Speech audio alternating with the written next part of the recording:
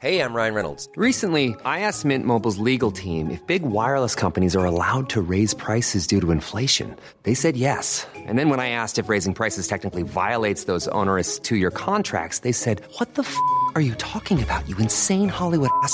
So to recap, we're cutting the price of Mint Unlimited from $30 a month to just $15 a month. Give it a try at mintmobile.com/switch. $45 up front for 3 months plus taxes and fees. Promo rate for new customers for limited time. Unlimited more than 40 gigabytes per month. Slows full terms at mintmobile.com. Everyone knows therapy is great for solving problems.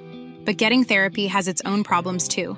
Like finding the right therapist, fitting into their schedule, and of course, the cost. Well, BetterHelp can solve those problems.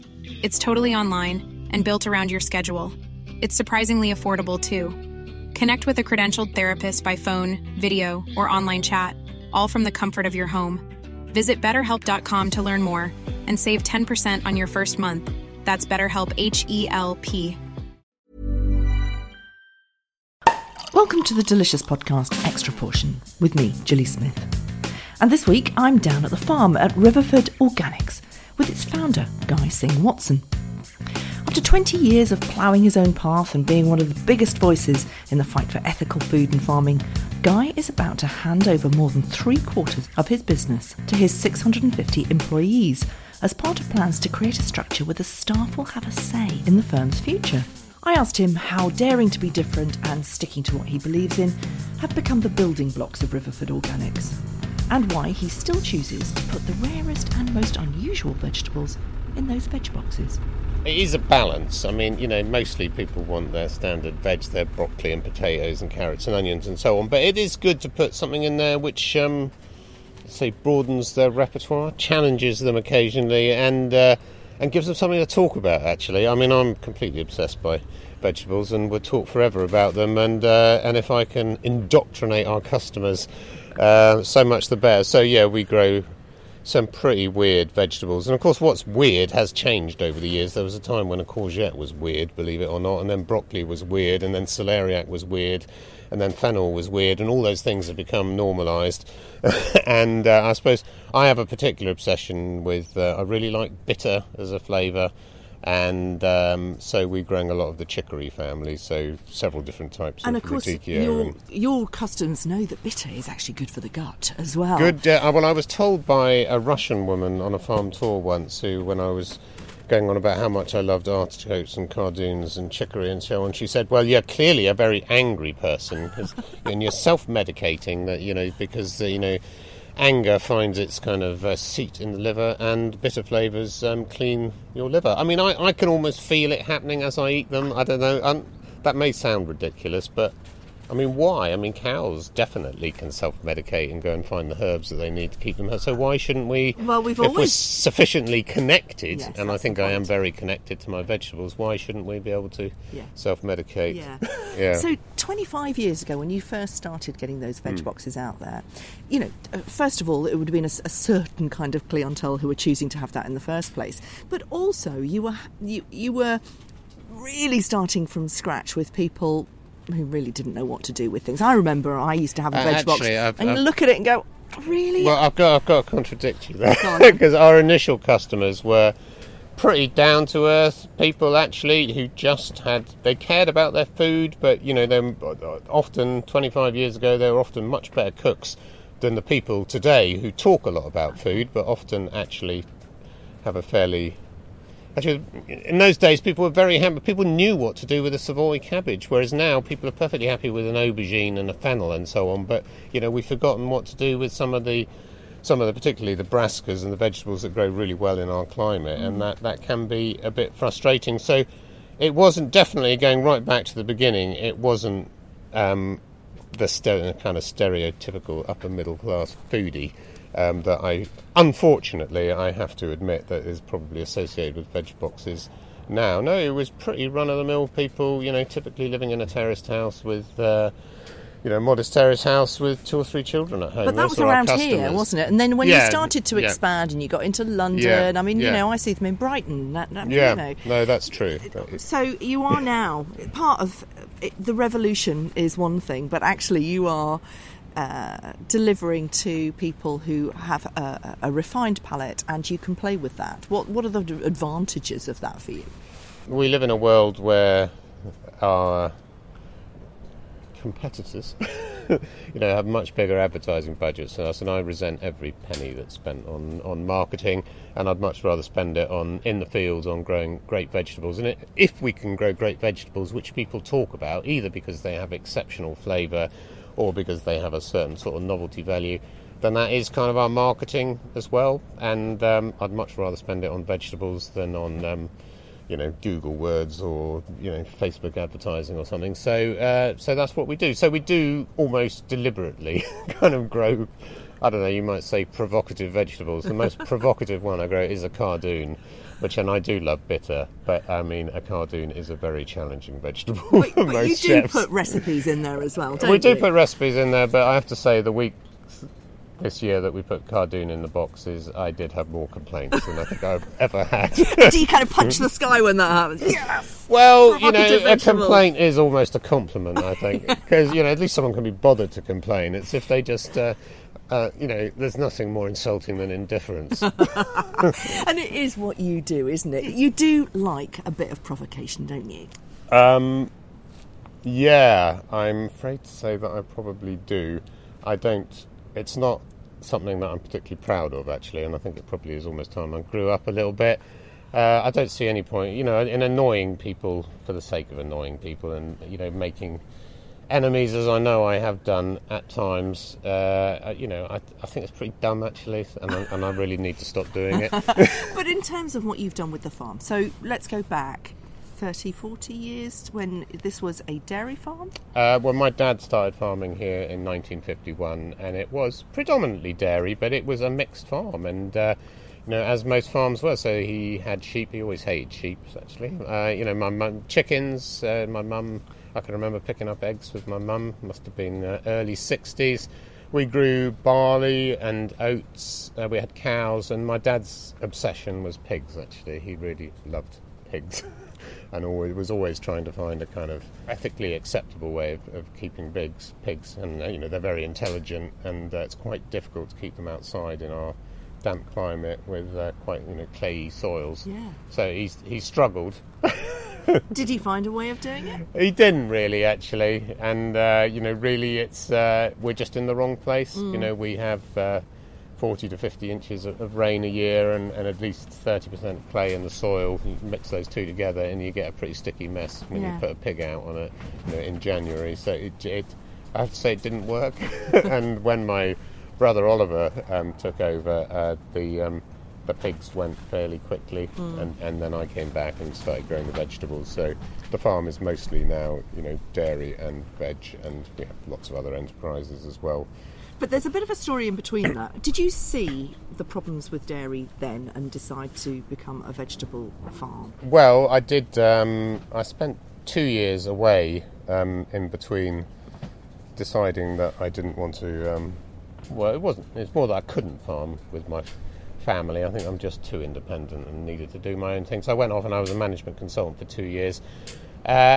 Which was very interesting and morally completely bankrupt and really seemed a pretty useless thing to do, which is I think why I ended up back on the farm. But in those 2 years, I did learn through observation the companies that I worked for just how completely brutal, free market economics can be, and if something can be made cheaper it was Mexico in that time. I'm going back to the 80s. Now it would be... the Far East, probably, then you're doomed, really. That sort of and the only way to escape that is to produce something which other people can't produce, and i.e. not to be a commodity producer. And most people regard milk as, it's just homogenous white stuff. And, so it is the ultimate commodity. And I didn't want to be a commodity producer, so and that sort of led me towards... But I did want to be a farmer in the end, but, I couldn't do that sitting in an office wearing a suit stuff. It just completely did my head in. I wanted to do something outside which had some sort of tangible value. So I came back. By that time, I'd relinquished my claim to the family farm. So I started with a 3-acre field, independendently growing vegetables. And, fortunately, I just found my love, really. And, that was 30 years ago. And it's just extraordinary how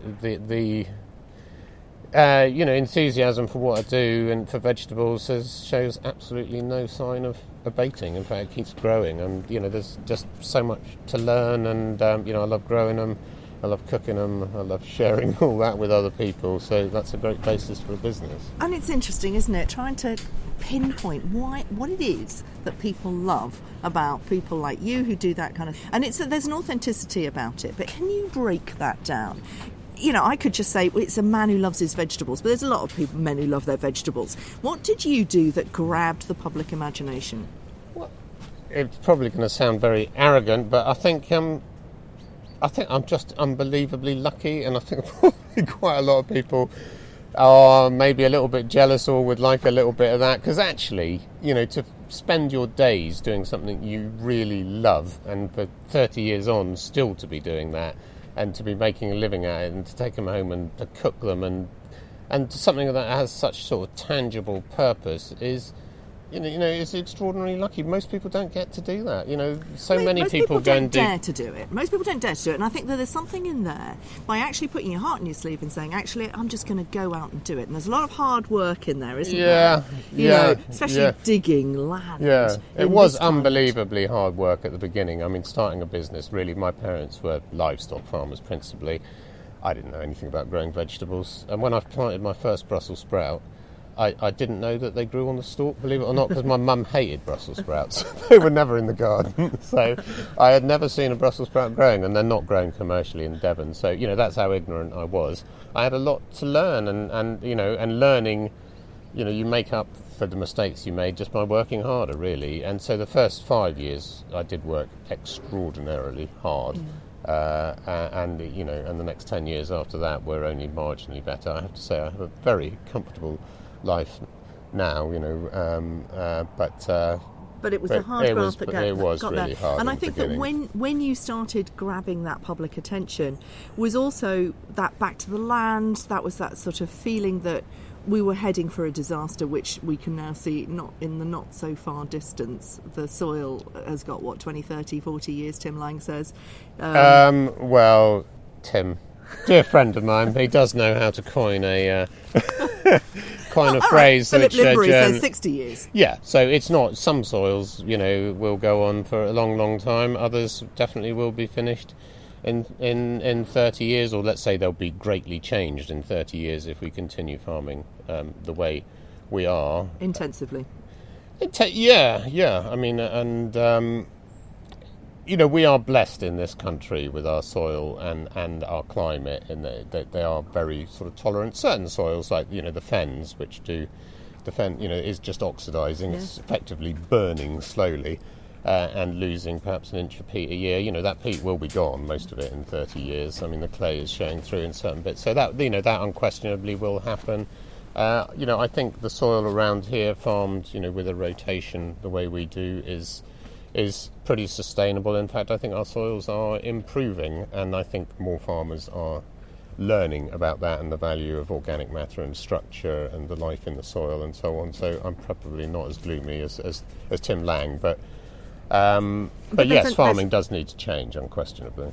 And there's a really important connection there, isn't there, between the consumer buying interesting cardoons in their vegetable box from places like Riverford and understanding a little bit more about the importance of crop rotation and the impact on the soil. Well, I mean, the cardoons, I do joke about them, but I think there is a very serious point between them, is that cardoon is a perennial. You don't have to plough the land every year. It just keeps on coming up from the roots every year, and after you've had them in a field for 10 years, I could show you a place just over here where there's been no cultivation around them. They have produced food for our field kitchen every year for 10 years, and the soil is just in the most fantastic health, because we're not ploughing it, we're not applying any pesticides to it, we don't actually even apply any manure to it. It's a really sustainable system, but that is only sustainable because a cardoon is a perennial vegetable. Almost all our agriculture, all our primary crops, be they rice, potatoes, wheat, maize, they're all annuals, which means that you have to, start again every year. You have to make the soil bare, get rid of what's there, and plant your crop. And that is incredibly destructive. There is no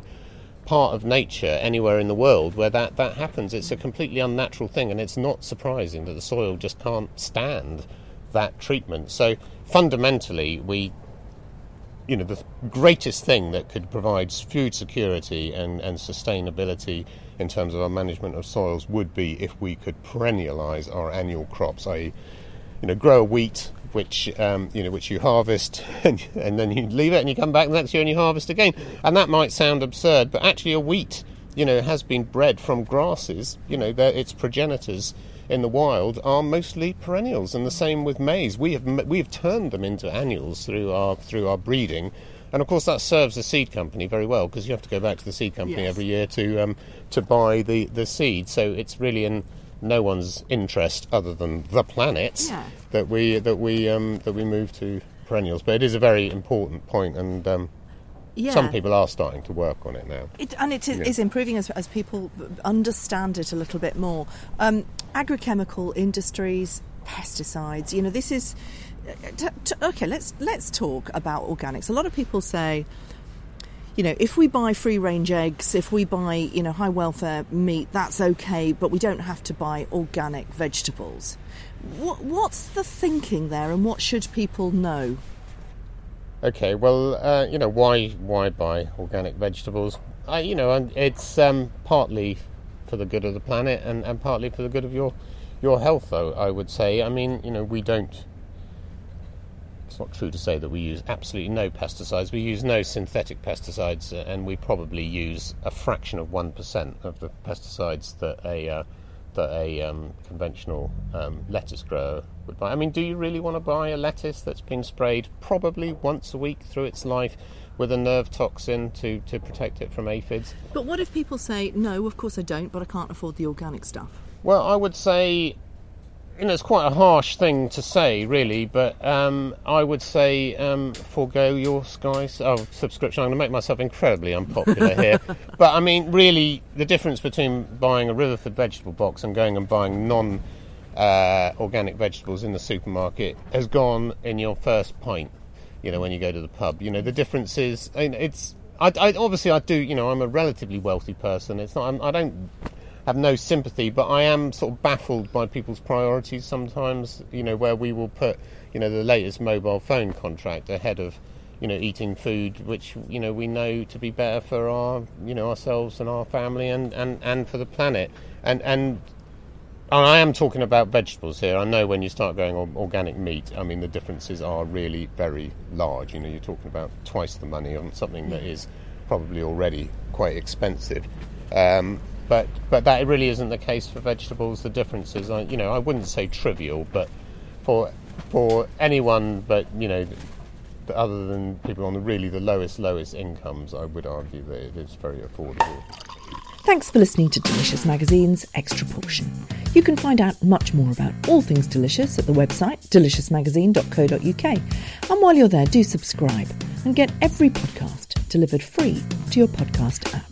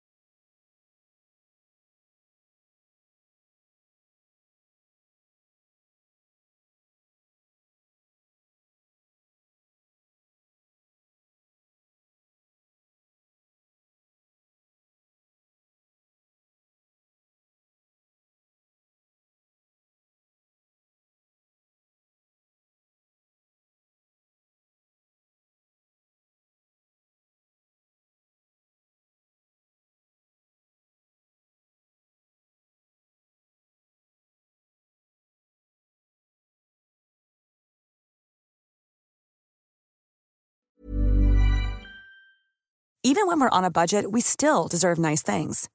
Quince is a place to scoop up stunning high-end goods for 50 to 80% less than similar brands.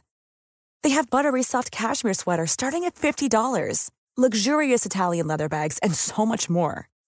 Plus, Quince only works with factories that use safe, ethical, and responsible manufacturing. Get the high-end goods you'll love without the high price tag with Quince. Go to quince.com/style for free shipping and 365-day returns. Mom deserves the best, and there's no better place to shop for Mother's Day than Whole Foods Market. They're your destination for unbeatable savings, from premium gifts to show-stopping flowers and irresistible desserts. Start by saving 33% with Prime on all body care and candles. Then get a 15-stem bunch of tulips for just $9.99 each with Prime. Round out Mom's menu with festive rosé, irresistible berry chantilly cake, and more special treats. Come celebrate Mother's Day at Whole Foods Market.